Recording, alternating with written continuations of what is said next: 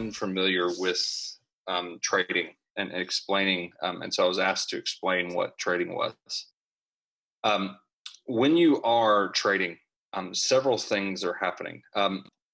Look, some people call it an offer, call it an offering, call it a tithe, call it a trade. At some point, it ends up all being just semantics. But to a certain extent, trading is about opening your heart towards a particular revelation.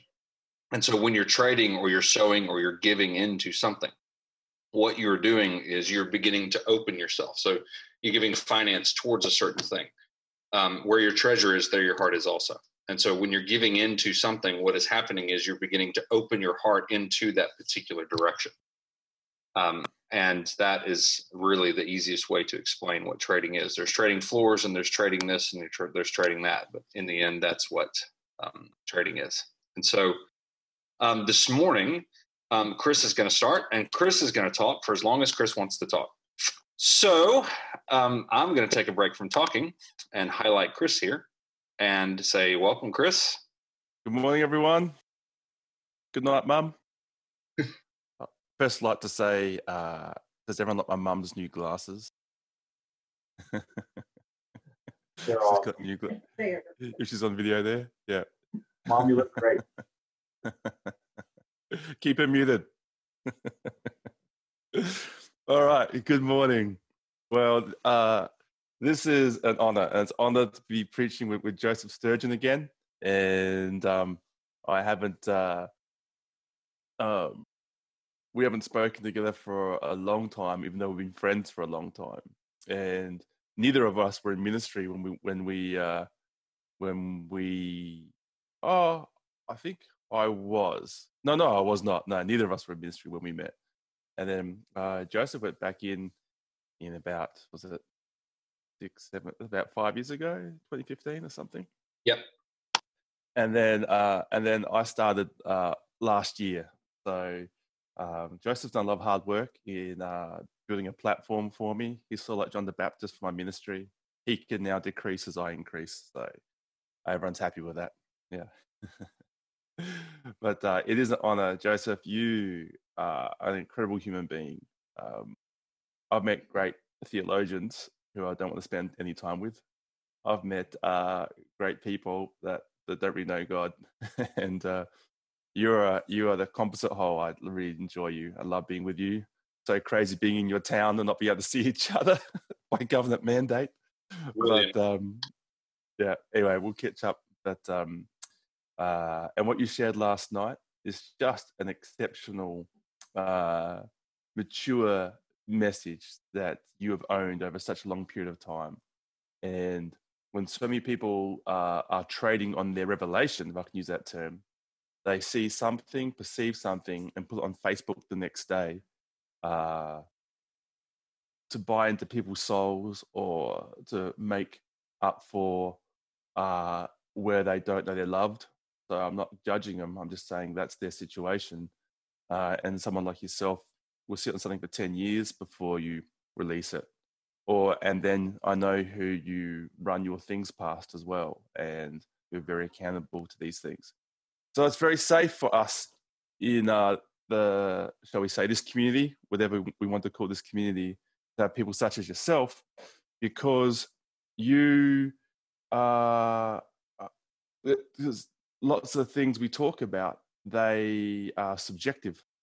And to have someone who's walked in it for so long and has been trialed on it for so long, especially earlier in the piece when nobody knew who you were and you had to stand in the same thing for no reward. People like yourself, people like Ian, people like Dr. O, who have really walked in it and demonstrate in their lives, and on top of that, are good souls as well. It's a very unique position. So I'm very grateful to have you in the body and to have you as a friend. So thank you, Joseph. All right. Thanks, bro. I'm going to just start in prayer, and then we're going to get into it, because I assume that if you're in a Joseph Sturgeon conference, then you have been seeking for a while, especially this one. Okay. So I'm not praying, we're all going to heaven together. We're all there. We all just appear on the sea of glass now together before Jesus. Jesus, we trade in all our preconception. We trade in all our accusation. We trade in all our understanding, and to say, we know nothing. Let's meet you again today. Let's fall in love with you again today. At rest. This is your idea. Be you, Jesus. Whoever you really are, we want to love you for who you are. We know that you are Lord and you are Savior. That's a dispensation. What are you? Who are you? Before that, after that, forever, that person. We want to know. We want to see you. We want to become like you. We want to be evenly matched. So, Jesus, have your way. We want to acknowledge you as our King, as our High Priest, as our brother. And we acknowledge all the elements of your kingdom. Father, Holy Spirit, seven spirits, the angels in all their domains, their estates, their authorities, their administration, the saints,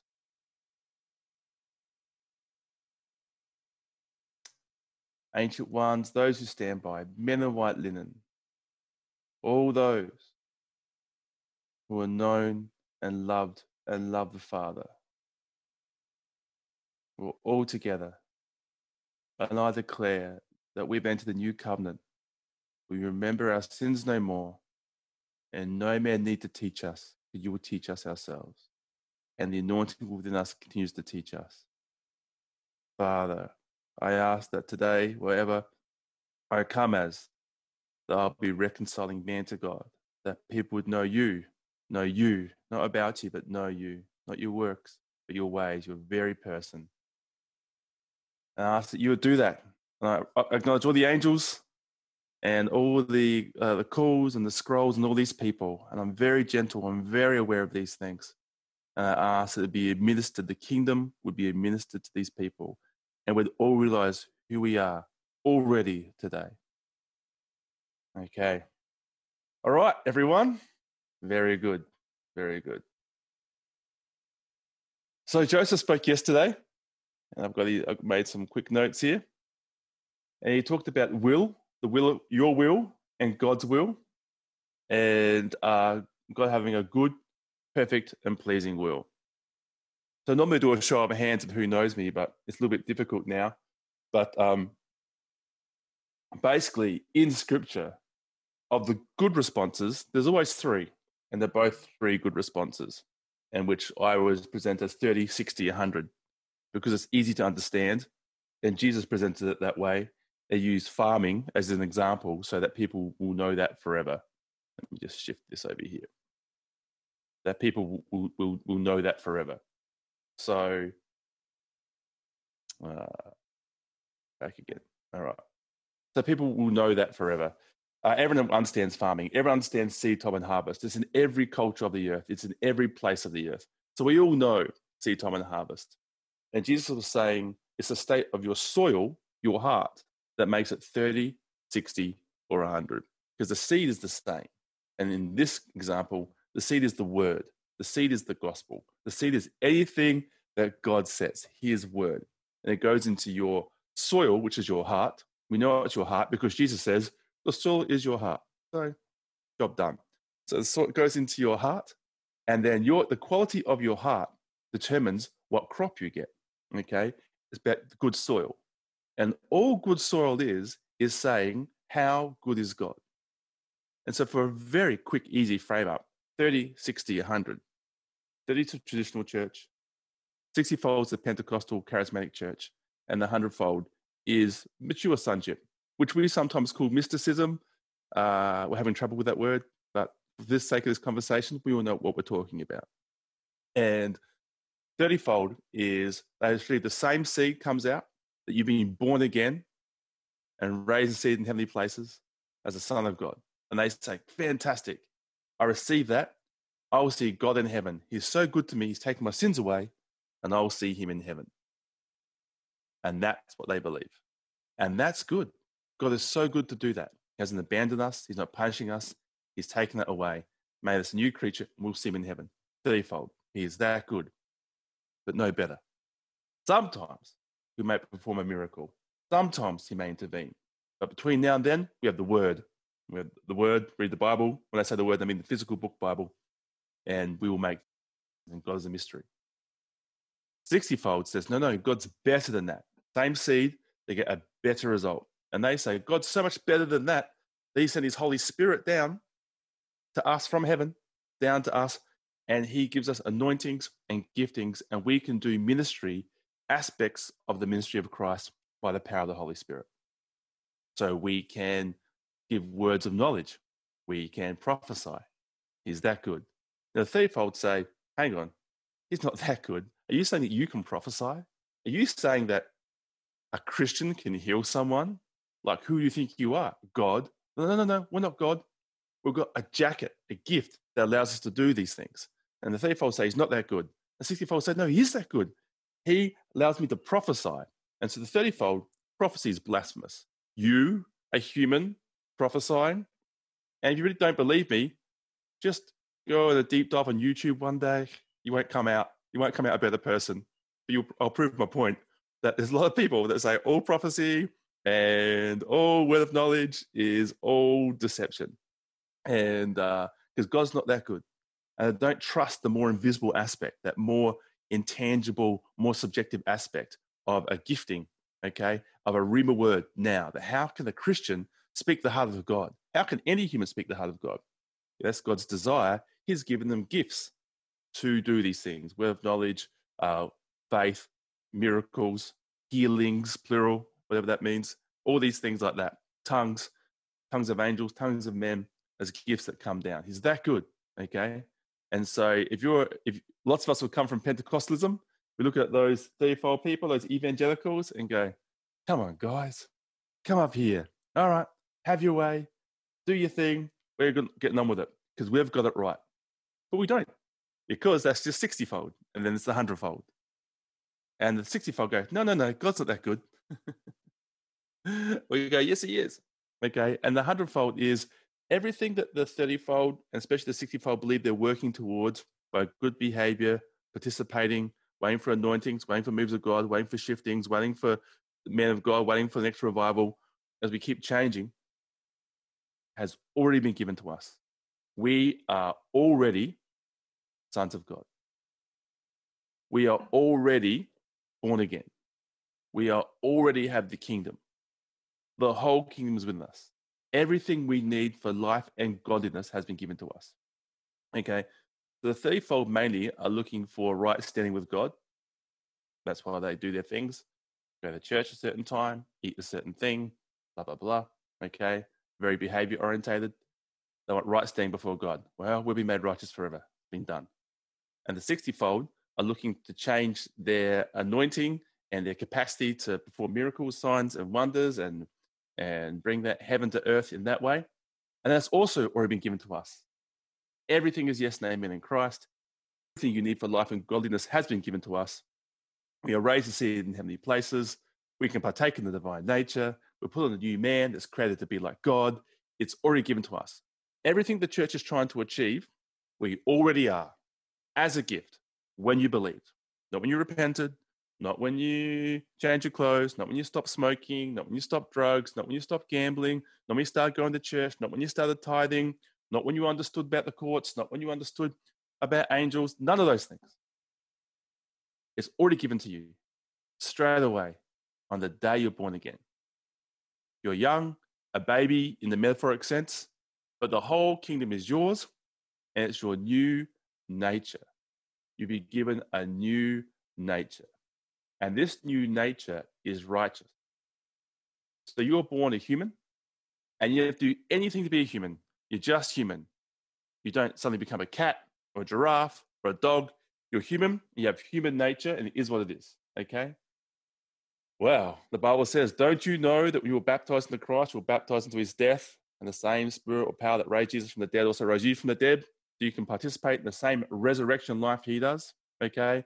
So when you became a Christian, when you received Christ, when you believed, when you received the word, what was given to you mystically, that you were on the cross with Jesus, went down with him, you came up with him. This is given to you. Okay, you didn't feel it. You didn't feel the sting of death. He did it. Went down, up. You died with him. You rose as him, as he is. You rose as Christ, a new being, a son of God. You are now a son of God. You didn't change belief systems. You didn't change religions. You changed species. You were a human, and now you are a son of God. A son of God is a class of being. Angels are a class of being. Angels are different classes of beings. The Father's a class of being. You are a class of being. The class of being that you are is a son of God. First Adam was a living being. That's what you were. Last Adam, second Adam, us, Adam 2.0, is a life-giving spirit. That's what you are now. You're a life-giving spirit because you're attached to life only. You're from life. You have a new DNA and it is divine because the Father literally fathered you. In the same way that he created the earth, in the same way he incarnated the Christ, the Word, into Jesus. So creation, he hovered over the waters, the Spirit hovered over the waters, hover, hover, hover. He sent his word, his seed, his word, same thing, into that and formed creation. He hovered over Mary, the Spirit hovered over Mary. She received the word, hovered over her waters, received the word. Jesus is created. God undiluted into man undiluted, fully God, fully man. A new class of being, God and man together. Heaven and earth has come together. Eden, the Garden of Eden, was heaven and earth together. The Ark of the Covenant, in there, inside the Holy of Holies, was heaven and earth coming together, but shielded. In Mary, her womb, which is the Ark, was heaven and earth together. Then Jesus came out, and he was heaven and earth together. Jesus was heaven and earth together in a person, fully God, fully man, a new class of being forever. Yeah. And now, when you receive the word, the Holy Spirit hovers over you, you don't know anything. The word comes like it's coming now. You receive the word of salvation, the word of being born again, what Christ has done for you. You receive it, it goes into you, and you are born again from above. You're a new creation. What exists now never existed before. And this new being that you are is born of heaven. It's from heaven. It belongs in heaven. It has heaven's DNA. And the DNA it has given you is righteousness, is holiness, is sanctification. This is your DNA. So if I'm a human, I rob a bank, I'm still human. If I'm a human and I work for orphans, I'm still human. Okay? If I'm divine, if I'm righteous and I'm holy and I rob a bank, I'm still divine, righteous, and holy. It's my DNA. If I am a son of God and I work in an orphanage, it doesn't change my righteousness. If I'm a son of God that gives the poor, it doesn't change my righteousness. If I'm a son of God and I don't tithe, do tithe, if I do forgive my mum, don't forgive my mum, it doesn't matter. I'm still righteous. It's my DNA. I can't change my DNA. It is righteous forever. It is the eternal, imperishable, immortal, uncorruptible seed of Christ himself. Because Christ is my righteousness. 1 Corinthians 1. Christ has become for us wisdom that is our righteousness, our holiness, our sanctification. So Christ is my holiness. I don't have holiness. I'm not holy. I didn't receive holiness. When I received Christ, I didn't become holy. That's not the mechanism I'm saying. The mechanism is I didn't become holy. The mechanism is I received the person of Jesus Christ. And he's my holiness. Whatever I do, it doesn't change what he's done. Whatever I do doesn't change his nature. Whatever I do doesn't change his behavior. He is holy forever. And so I'm holy forever. Forever. Because that is my holiness, the person of Christ. And he's my righteousness, my right standing with God. Christ is my right standing with God. He has fulfilled the law by heart and by word. So this morning, before you got out of bed, you have healed the sick, you've raised the dead, you've defended women's rights, you've resisted sin unto death, you said, not my will, but yours. You took the sin of the world upon you. You've done 4 miracles. You are righteous forever. That righteousness has been given to you. It is finished. He did it before the foundation.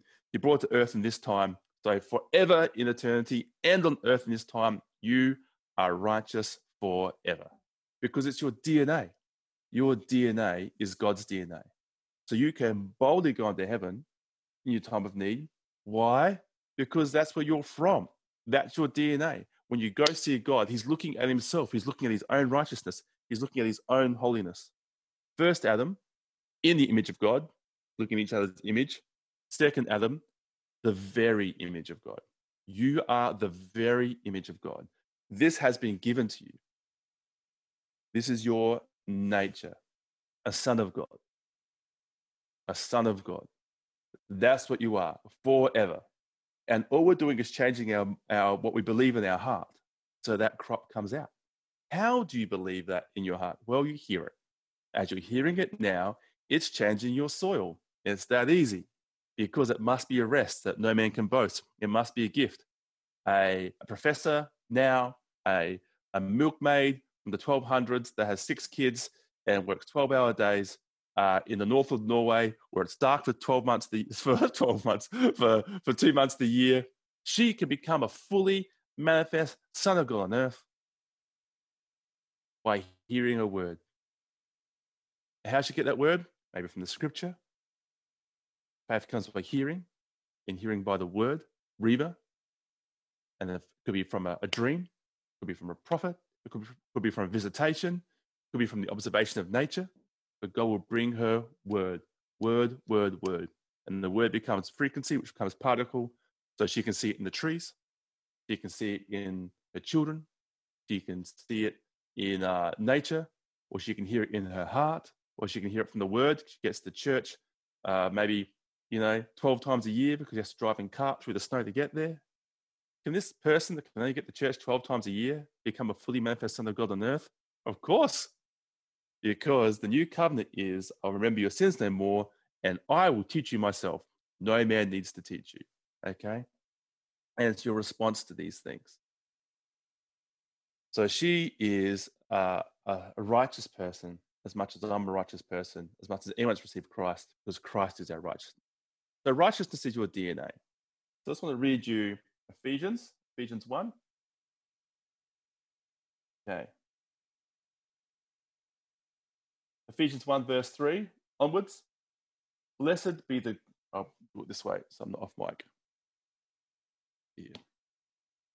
Blessed be the God and Father of our Lord Jesus Christ, who has blessed us in Christ with every spiritual blessing in heavenly places, even as he chose us in him before the foundation of the world, that we should be holy and blameless before him.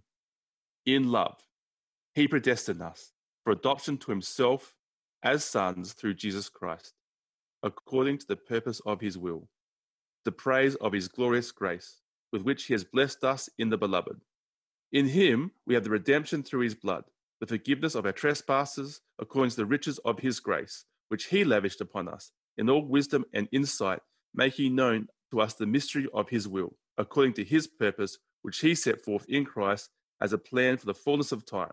Do you know all things in him, things in heaven and things on earth? Okay, there's enough in that for your whole life.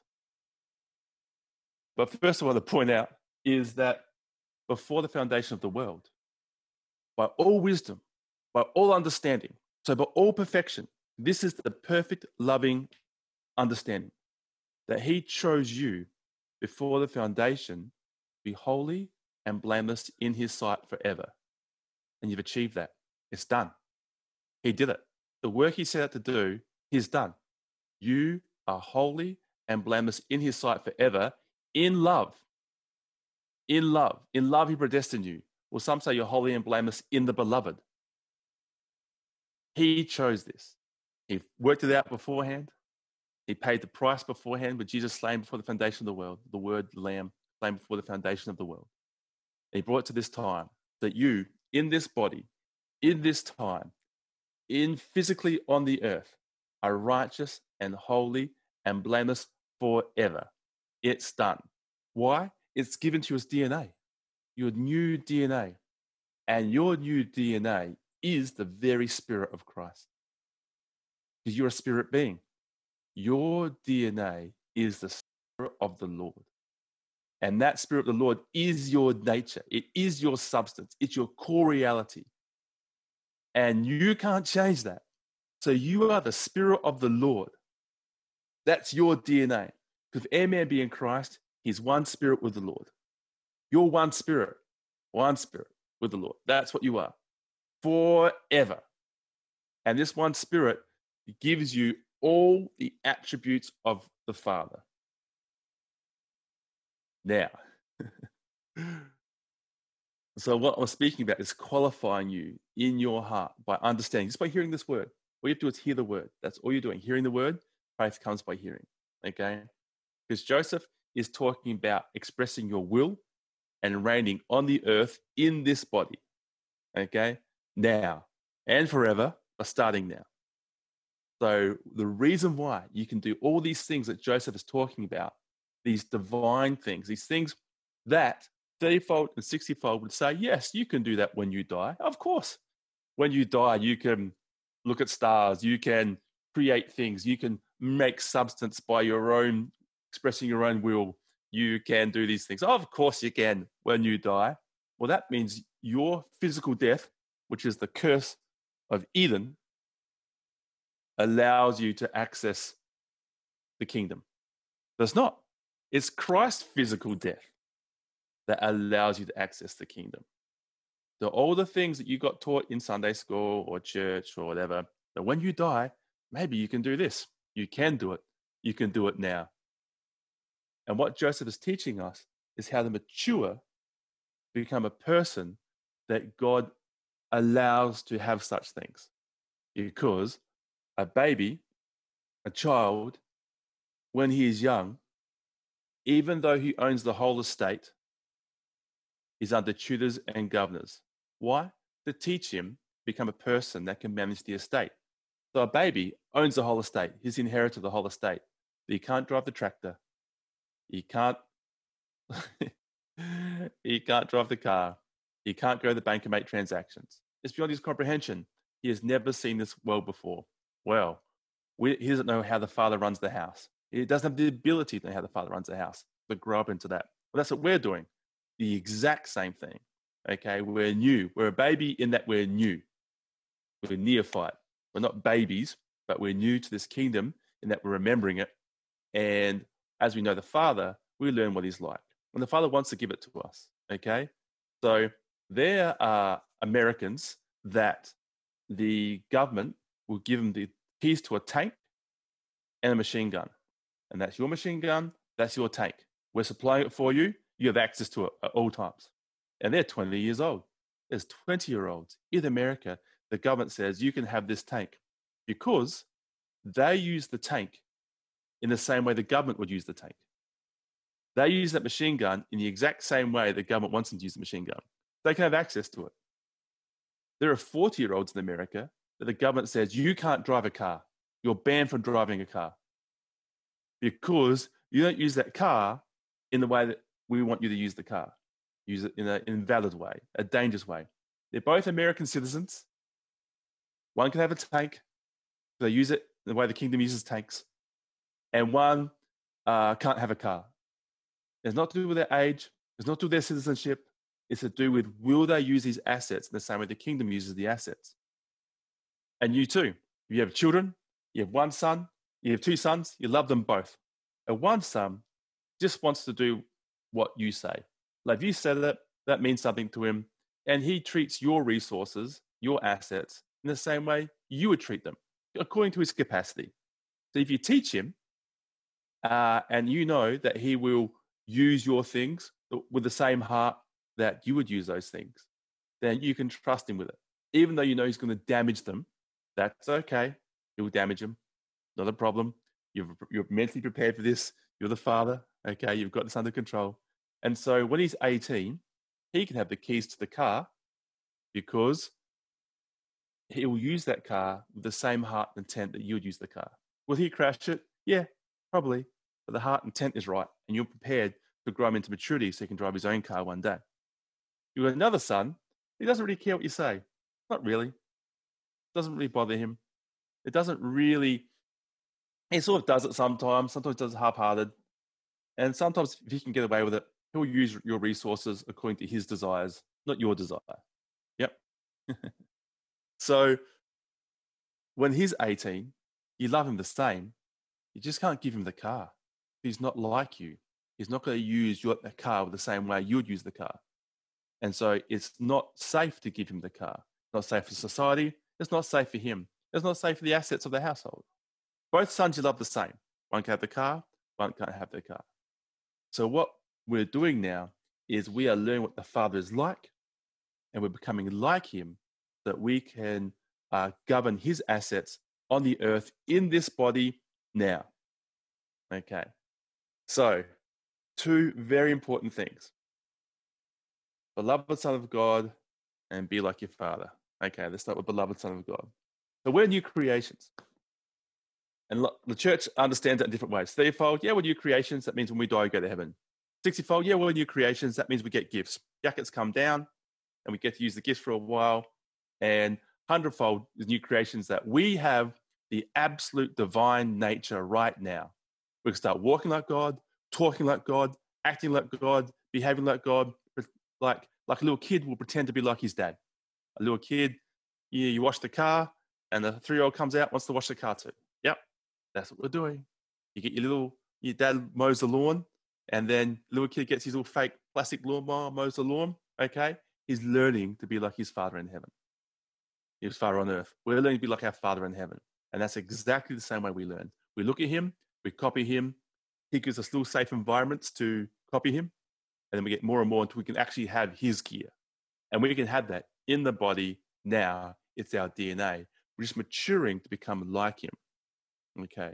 So 30-fold, does that will happen one day? 60-fold says we get jackets. We can do little bits of it. If, we work the anointing or wait for the anointing to come or revival comes or we get a gifting. Okay. 100-fold says it's not the jackets, because the jackets are for carnal people. Giftings are for the carnal church. Remember that. And I'm carnal. Okay, I've got carnality in me somewhere. And so I am not healing everyone. So I need the jacket. I use this as my anointing. The anointing comes down, sits on me like this. Okay. And now I can heal people. Okay. But it's not me. It's not my DNA. Okay. Because I don't yet believe that DNA. I've never seen it. My soul has no record of it. So I get a jacket. This jacket helps me to heal people. I heal this person, I heal that person. And this is teaching me what my DNA can do. It's teaching me to be a son of God. Now I've got a jacket and this lets me heal people or prophesy. It doesn't change me. It doesn't change my character. So I can heal people for love. I can heal people for money. I can heal people out of pressure. I can heal people because I don't like myself. And I think if I heal people, God would like me. It doesn't change my character. It doesn't make me more love. It doesn't make me like God. It's just a jacket. In the same way, if you've got a hammer, it doesn't make you a good person or a bad person. A good person with a hammer might build a house. A bad person with a hammer might break into a house. It's just a tool, okay? So we look at anointed, gifted people and they mess up and they fall. Well, that's because the anointing and the jackets have got nothing to do with character. They're just gifts, like you can get a hammer. Someone gives you a hammer, okay? But this is to teach me what it's like to be a son of God. The same way training wheels on a bicycle, you ride a bicycle, you put training wheels on those bicycles. Okay, so your little kids riding a bicycle with training wheels. This is my training wheels. This is how to be divine training wheels. I can get words of knowledge here. I can have knowledge about people and going around. Okay, if you've got training wheels, are you riding a bike? Yes, but no. But yeah, you are riding the bike, but no, you're not. But yeah, you are, but you're not really. Okay, so one day, if you're going to really ride the bike, you got to give the gifts back. Training wheels come off. I cried. I remember when my dad took my training wheels off my bike and I didn't want him to. I was crying. I cried. I didn't want him to do it. Okay. And so this is what many people in ministry do. They cry. You got to take the training wheels off and then you get a bit worse. You're worse than what you were before. The training wheels have gone. Then eventually now you really are riding a bike and exponential what you can do from there. Okay. Gifts come off. this is what it's like to be a son of God. I can heal people. I can prophesy. I can have works of faith. Comes off. And instead of having external things helping me, it's myself now. It's becoming a son of God. Okay? A son of God. And that's the shifting from the 60-fold to the 100-fold. And many people in the 60-fold know this, and they want to be they're a son of God. They say son of God has absolute authority at all times, and they use it for ministry, and they have this beautiful 100-fold understanding that's expressed in the earthly state of working ministry, servant-like, and they burn out. And it's devastating because there's no theology left. Once you're perfect, once you have all authority, once you're like Christ, and once you're living by the Spirit off your DNA, and you can just heal off your DNA, they burn out. And then that's the disaster. So, for example, this is how powerful just understanding new creation is. Alexander Dowie, who restored healing to the whole church, he was near Adelaide. He moved to Sydney, and the plague came through, and all these people in his congregation started dying. And he was so angry with God, he got his Bible, he threw it against the wall. And then of that era, he's like, oh, sorry for the Bible. He went to the Bible, and he saw a verse about sicknesses from the devil. And he was like, the devil? Sickness is the devil? I can kick it out. And that's where healing came back. And he moved to America, up Zion, outside Chicago. And it was the healthiest place on earth. Yep. And they had healing. And he restored healing to the church. Okay? Was he baptized in the Holy Spirit? No, not at all. He thought the baptism of the Holy Spirit was the devil. And when the Holy Spirit people came through, he had signs around Zion, no tongues here, no devil babble here. Okay? The greatest healer, they restored healing to the church.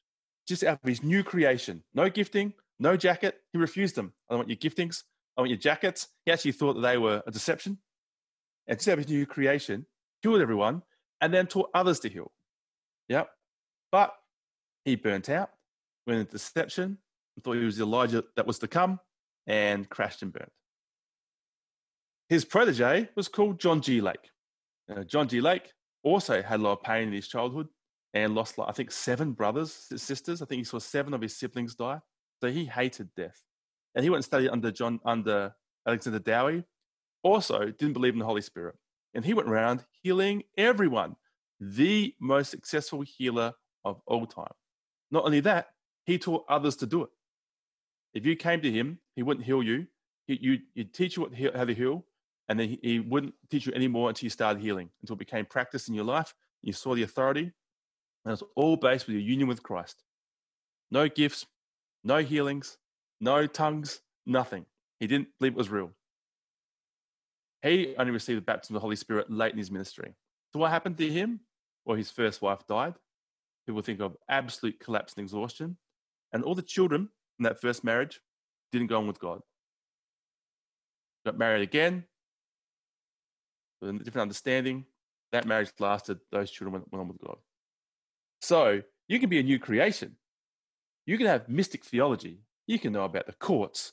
You can know about the garden. You can know about the orchard. You can know about all the dimensions. You can know about the 4 faces of God. You can know about all these things. You can, in the same way these guys knew about ministry, and you can still burn out. You can still crash and burn you. It just becomes more information. Okay? So what is the missing piece? Matthew says, "This is my beloved Son, in whom I'm well pleased." You are, this DNA that you are, this new creation that you are, is the beloved Son. He predestined you to be holy and blameless in his sight forever in the beloved. Or in love, he predestined you by all wisdom and knowledge. In love. You're from love, you're made out of love, and you are loved. Because your DNA is divine. That DNA never changes. You are loved. What is the beloved? What is the beloved? The beloved is the object of someone's affections. It's nothing to do with your actions. It's nothing to do with your attitude. It's to do with some inherent nature that you have. Your inherent nature is lovable. as Brendan Manning says, and Brendan Manning was a priest that ended up in absolute poverty and drunkenness, and the people would find the priest drunk on the ground in the city square. And he obviously lost all his position, everything like that. And one day, you can follow his story, he found that God loved him as a drunk, awful, broken priest that failed in every area. And he says, in loving me, I knew I was lovable. Okay? Because it's him that's lovable, not his drunkenness or lack of, not his ability to be a priest or lack of. Him, the new creation. In being loved, you are lovable. And in God loving you, it shows that you are lovable. What does he love? His very self. You are his child. He just loves you. In the same way, in the best sense, the best parent has a child and they look at that baby and they love that baby. Why does that love that baby? What has it done? What hasn't it done? Has it done good things? Has it done bad things? They don't care. They just love the baby. It's them. It's of them. They love it. Just of its inherent value of its being the child, and they gaze upon it. Okay? So do we. So is God to us. He loves us. We are his very DNA. We are the beloved son. This is my beloved son in whom I'm well pleased. This new that thing that Jesus is what our new creation. That's what we are. We are the beloved son in whom God is well pleased. And that's from day one. No ministry, no miracles, nothing like that from your existence. The beloved son in whom I'm well pleased. You are the object of love. How do you know you're the beloved? Well, how do you know if you're loved? You can only sit and observe. That's the only thing you can do. No action, no change that will qualify you for it. But you need to be beloved of your own existence. Yeah? Just by your own being. Your inherent worth, your inherent nature is of itself lovable, is of itself loved. You're the beloved. You are the beloved. And so God looks at you, of your inherent worth, has all his affection and attention towards you. This is the rest. We understand we're righteous, nothing to do, holy, nothing to change, and beloved.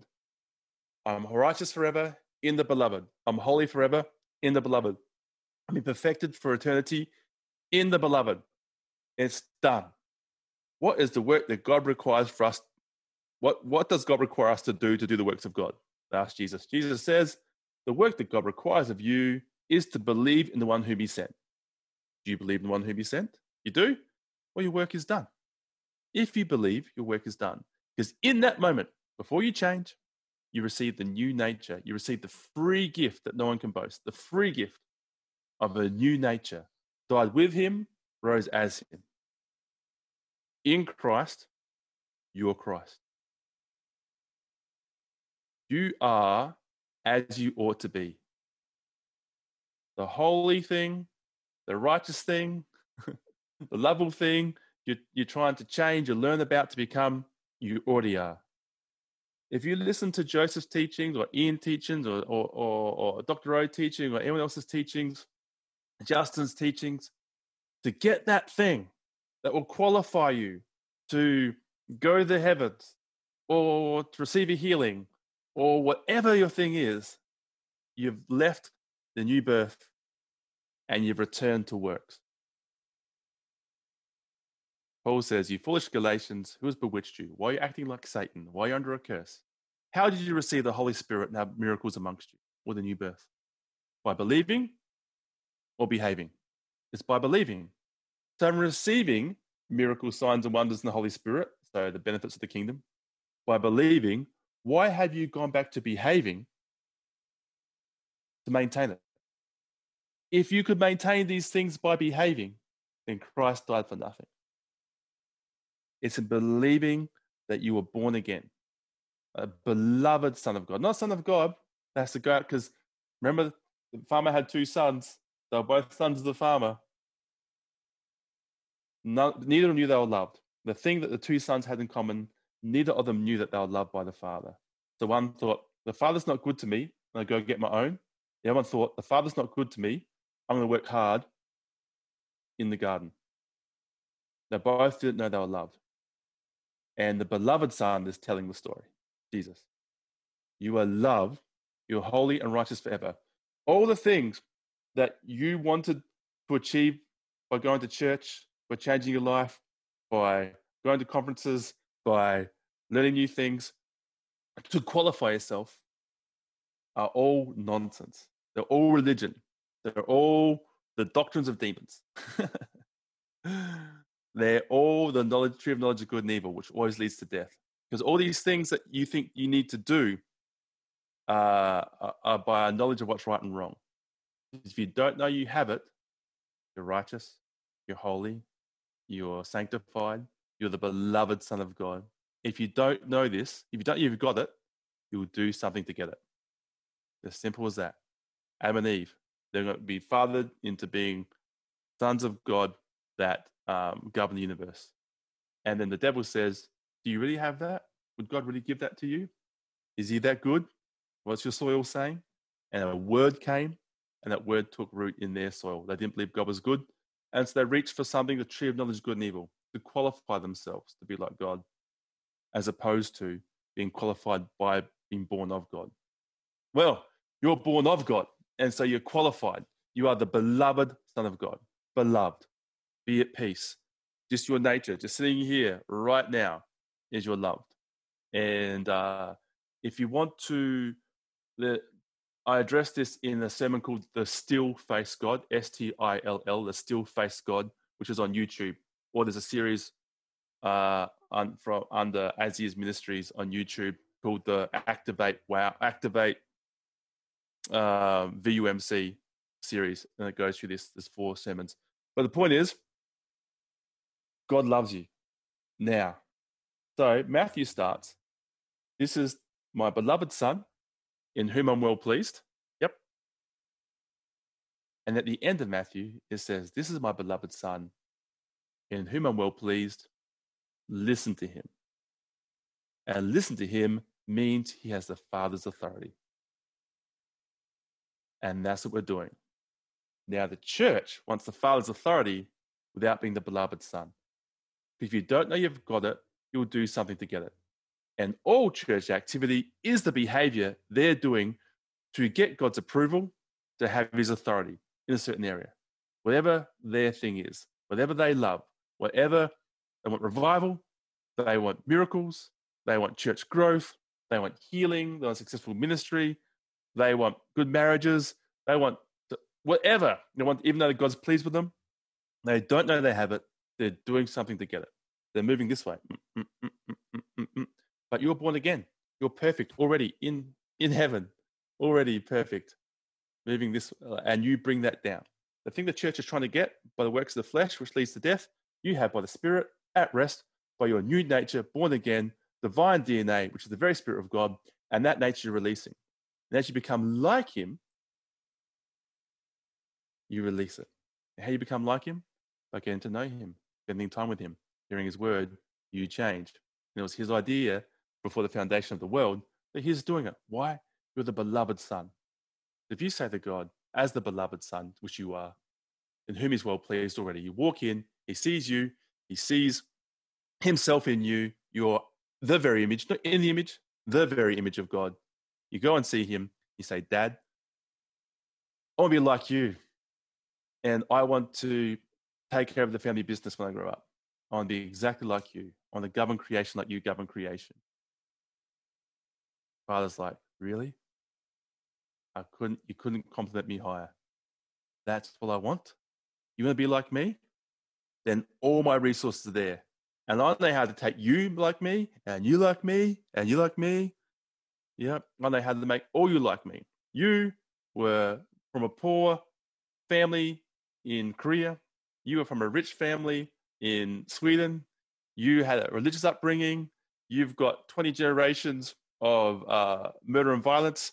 You've got 4 generations of Pentecostal pastors. None of that's an object to me. I can take every single one of you and make you a fully manifest Son of God on earth. I can do it. is my desire. Before the foundation of the world, I laid the resource, the platform for this. The blood of Christ sanctifies everything, a new creation. And all I'm going to get you to do is believe it in your heart that I would do that for you. What's the lie we all believe? God's good to everyone, just not me. God loves the world. He doesn't like me. God performs miracles for people, but just not for me. And because you don't know you've got it, you'll do something to get it. If you can't do it, you run away like a younger kid. If you can do it, you go work hard in the field. Both is wrong. You receive it out of this new birth. Died with him, rose as him, our beloved Son of God. This beloved Son of God, this baby, God wants you to take over the whole estate. That's his desire. It was his desire. He, before the foundation of the world, he predestined good works in advance for you to do. Before he formed you in the womb, he knew you. This was his desire. And he's going to cause you to will and act according to his good purpose. You can't even do that. You can't even respond. The spirit in you, your new DNA, that nature comes up. He causes you to will and to act according to his good purpose. When he started, he is faithful to finish. Even your heart condemns you. He's greater than your heart. You don't have to believe you're good enough. You don't have to believe anything. It's based on his character. And that Ephesians verse I'm going to read again at the end is all about him, his idea, by his power, by his wisdom. He decided to give you his kingdom. And you just have to receive it. Can you receive a gift? If you can receive a gift, believe it, that is the opposite of the tree of knowledge of good and evil. You're undoing Eden. But if you don't know you're going to get it, either he's not that good, did God really say?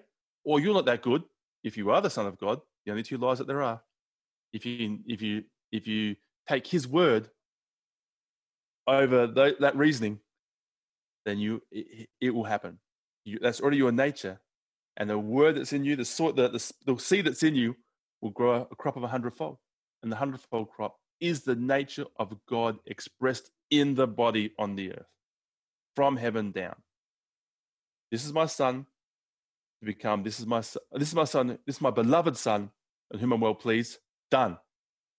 We're all sons. We're all loved by our nature. Become, this is my son, in whom I'm well pleased. Listen to him. 30, 60, 100. Good, 30. Pleasing, 60, 100. Perfect. Or some translations say acceptable. And we hear that in the English word, in English mind, acceptable, good, pleasing, acceptable. No, acceptable is temple language. The acceptable sacrifice. The perfect sacrifice. Christ. Acceptable is a sacrificial term. So some say good, pleasing, and perfect. The translators say perfect. So it makes sense in English. It goes up, up, up. The acceptable sacrifice is to die and rise again.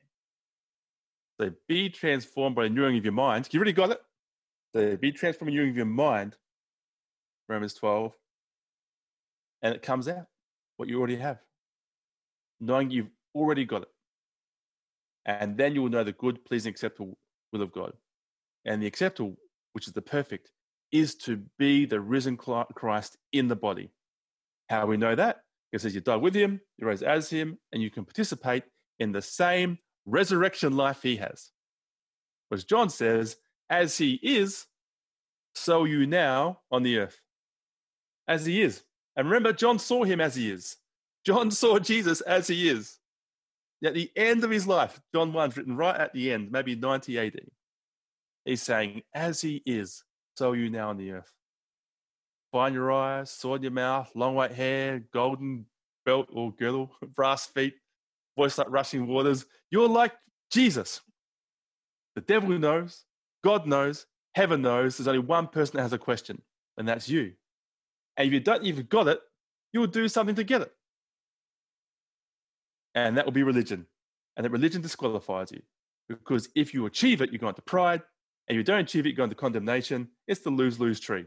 You're using the very thing that got you kicked out of the garden to try and get back in the garden. Using the thing that Jesus got nailed to get back in there. Don't do it. You can only receive it as a gift. This great, exceeding, precious thing that we've received. Okay? It's the new nature. The new nature. So, and the other one was the nature of the Father. So, what is this thing? What is this thing? This maturity to become, do I have to learn about all the stars? Do I have to learn about the levels of the angels? Do I need to be able to meet Enoch and go on a tour of the wine room? Do I need to operate in this court of the kings, etc., etc.? These are all great things. But the answer is you need to become like your Father in heaven. Because if you like him and you act like he'd act, you can have what he's got, same as us. Okay? Now, if only there was a way that we'd know what the Father would be like on earth. Can anyone think of one? So Jesus was the exact representation of the Father. We know what God would do if he came to earth because he came to earth. The Son did exactly what he saw the Father doing. We know. And not only that, Jesus spoke it out in words. Okay? And so the Sermon on the Mount describes the nature of the kingdom. Not the new covenant, not the old covenant, not the Davidic covenant, not the Mosaic covenant, the kingdom from before Genesis and after Revelation that goes forever. And the kingdom looks like the Father. He's describing it. Now, the 30-fold and the 60-fold who don't know they've got it already, they don't believe God's that good. They look at the Sermon on the Mount as a series of things to attain to. But it's not. The Sermon on the Mount describes you. It's describing the nature that you already are as a free gift, born again. Forgiveness is your nature. A peacemaker is your nature. Humility is your nature. What's that one? Meekness is your nature. And meekness means bridled strength. That's what it means. It means have the ability to act, to bring judgment, to bring force, and to choose not to. That's your nature. You have the nature of the Father. Your nature is you do what he would do. Okay? And Jesus says, walk the extra mile, turn the other cheek, give to those who steal from you, give more. Okay? Because that's what God does. That's what your Father does. Your Father gives to those who steal from him. That's what the kingdom does. And Jesus says, if you do these things, you will be like your Father in heaven, who stands reign on the good and the evil, the just and the unjust. If you do these things, you will be like your Father in heaven, who says reign on the good and the evil, the just and the unjust. That's what your Father does. He says reign on good people and evil people. He says reign on the just and the unjust. He is good. Kindness leads to repentance. That's his base. Does he judge? Oh, yes. But only to protect the next generations. We can see that over and over again. That's you. That's your true nature. Some translations say, if you do these things, you'll be a true son of God. You will become like your Father in heaven, who sends rain on the good and the evil. That's the change. Because if you have the knowledge of good and evil, you'll make a judgment by that knowledge. So, what do I have here? So, if I, by the knowledge of good and evil, by church life, which is by the knowledge of good and evil, not kingdom life, Christians build the church, sons of God bring the kingdom. Okay, so Christians, I'm building a church, and I have these resources. Okay, and of this resource, let's say it's $100, and there's someone who runs an orphanage, and some drunk guy that's left his wife and he's lost his money at the casino. So, good steward, where does this $100 go to? Well, what would the church give it to? Let's make it easier on ourselves. It goes to the orphanage. That's great stewardship. But God sends rain on the good and the evil, the just and the unjust. Is that what the heaven's doing? We have no idea what heaven's doing. We have a knowledge of good and evil. We know that guy doesn't deserve the $100, and that guy does. Correct. It's not about deserving. It's about what is the kingdom doing? What is the nature of the Father? Is heaven, we need choice. Yep. It's about will. It's either choice. Maybe heaven's giving $100 to the guy in the gutter. And when you change that guy in the gutter, maybe thousands of people come to Christ. Or not. Maybe God just wants that guy to have $100. Maybe God doesn't want that guy who's drunk in the gutter to sleep somewhere tonight. And he will never accept Christ. And he will be angry at God his whole life. And God wants him to have $100 so he can sleep in the bed tonight. That's the kingdom. I'm not going to use $100 that way. So you won't use resources the same way I use my resources? Then you can't have my resources. Guys are talking about forming objects from creating with word and intent by the will, governing stars, changing creation. Everything reproduces after its own kind. If you won't give that guy $100, then you have judgment in you. And the universe that you create will have that judgment in its fabric. So God can't give you a universe. Does he love you? Yes. You're his beloved son. And he wants to give this to you. He just can't. He wants to give you the hammer, but he can't because he knows with that hammer, you can do something stupid with it. He knows you're going to do it. My friend's son, I wanted to give him a carpentry set one day. I thought, he just doesn't do what he's told. I just couldn't give it to him. I saw it in the shop. I went, that guy. I know it's his birthday. I want to give him this carpenter set, like a little saw, a little hammer. Because I got one when I was that age when I was a kid. Because my grandpa was a carpenter. I want to be a carpenter. And I thought, I'm going to give this guy a carpentry set. And I knew he's not going to use it the way I intended it. So he just can't have it. But I loved him. I want him to have it. But I just can't give it to him. Yeah. God's the same. Well, you won't give $100 to the drunk guy? Yeah. The guy in jail? How about the guy who just murdered one of your family?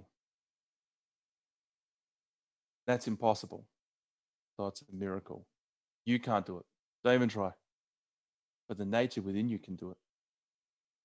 Because the nature of God in you pleads on behalf of the guilty, lays its life down for the very ones attacking them in that moment. Free forgiveness before the foundation of the world. And we see that this is the maturity all through Scripture. Moses, Abraham, pleaded on behalf of Sodom and Gomorrah, that he can be a father, the father of the faith. Because he pleaded on behalf of the guilty. That's God's nature. God's like, that's me. That's the kingdom. Moses, that was Abraham. Moses led the Israelites out, and they're all grumpy, they're all angry, they're doing naughty stuff. And God says, I'm going to wipe out these Israelites, this descendants of Abraham. I'm starting with you, Moses. Moses is going to be the father of the faith. Moses is going to be the great father. The nation that sees Christ is going to be the nation of Moses, the sons of Moses. I'm starting again. And Moses says, I'd rather I was written out of the book of life and the Jews get saved. So God's saying they're so naughty, and they were naughty. They were doing terrible, terrible things. Trading, beings, alchemy, naughty stuff. Moreover, even worse, they were rejecting God's nature, saying he's not that good. We'll do it ourselves. The sin of Adam and Eve. They're doing the same thing again. And God says, I'm going to wipe them out and start with you, Moses. I'm giving my whole kingdom, my whole lineage to you. You're the father of salvation on the earth. And Moses says, I'd rather you kick me out and kept the Israelites. That's a miracle. That's the nature of the Father within him. Paul says of the Israelites in Romans, he says, I'd rather I was written out of the book of life, if that be possible, that they be saved. Now, if you know the consequences of being written out of the book of life, there's no way you can honestly say that. I can't say that. I honestly don't care or love anyone that way. If someone's there and God says, will you trade places of your first estate and everything you're returning to and giving your whole life for, that this drunk person that just rammed into your car and killed your child, would you give it to him? No. There's no way. There's no way. It has to be a miracle. It's a new nature. You can't attain that. No matter Bible reading, no matter fasting, it's a new nature. The new nature in you would. Your new nature would plead, Father, that person that's just taken away everything I love, I will give him my whole inheritance, that he would know that he is loved. I'd rather forgo it and give it to him. And of course, we see it in Jesus on the cross. As they're killing him, as they're mocking him, as they're causing him physical and emotional pain, he says, forgive them, Father, they know not what they do. I'm going to exchange me for them. And also we see Enoch went and pleaded on behalf of the angels, the fallen angels as well. This is who you are. If you're like that, it means you've left the tree of knowledge of good and evil. Because by the knowledge of good and evil, that guy that's hit my car, he doesn't deserve it. The Israelites don't deserve it. These Roman soldiers and the Levites and the Sadducees, the Pharisees stabbing Jesus, nailing him to a cross, they don't deserve it. But deserve, that's a tree of knowledge of good issue. That's gone. You are a trillion years in the future to give a human understanding. Loved, love forever. Everything's been given to you. You don't need to, you have it. You have it already. You're the beloved Son in whom he is well pleased. Now become like the Father who says, reign on the good and evil, the just and the unjust. Leave the knowledge of good and evil behind. It's your true nature. Let it come out. Now consider the cost before building a tower. You can choose to be 30-fold, and that's a great return. You're in paradise forever. Awesome. You can choose to be 60-fold. That's great. You'll get to govern some stuff in heaven. You can choose to be 100-fold. But 30-fold baptism of water, you're in. 60-fold baptism of the Spirit, do stuff, ministry. 100-fold baptism of fire. Changing your very DNA, refine that DNA into the same sword flame frequency that lets you go back into Eden, out in Eden anytime. Divine nature, DNA, divine nature assimilated, achieved, whatever. And God, if you decide to do that, then God will happily bring about circumstances upon the earth where you choose by act of your will that did God really say? Yes, he did. Was he that good to you? Are you the Son of God? Yes, he is. By believing his word, that'll be my next sermon this afternoon. By believing his word alone, that it manifests. Believe the seed. And if I say, I believe, good soil, it comes forth, and let the visible word do it. Why would he do that for you? You're the beloved Son of God. And as you see the Spirit work for you, you don't need it. I've got it. You don't need to do anything together. I don't need to use scarce resources well, and I leave judgment behind. God says, you're laying your life down for the person that hurt you the most, and God will give you the opportunity. That's what I would do. You're like me. You can have the tank. You can have the machine gun. You can go in the universe because you would lay your life down like I would for that universe and all the mistakes they're going to make. Before the foundation, before it starts, before you make that bar of gold, before you heal that knee, before you whatever, you would lay your life down for it. Because you're like me. You're like me, you can have what I have. Will you crash it? Yes. But I'm going to pay for it because I see your heart. This beloved Son in whom I'm well pleased. Okay, that's the whole new creation thing we're talking about. Born again, new DNA. Loved, lovable, holy, righteous forever. Okay? And then to become the beloved Son in whom I'm well pleased, listen to him, authority, become like him. How do we know what he's like? We have the exact representation of the Father, Christ, his life. And if you don't understand the stories, he preached it in the sermon. If you do these things, you'll be like your Father in heaven. And if you like that, you lay your life down for people, then you can also bring some pretty strong actions too, like Jesus turned over tables, etc.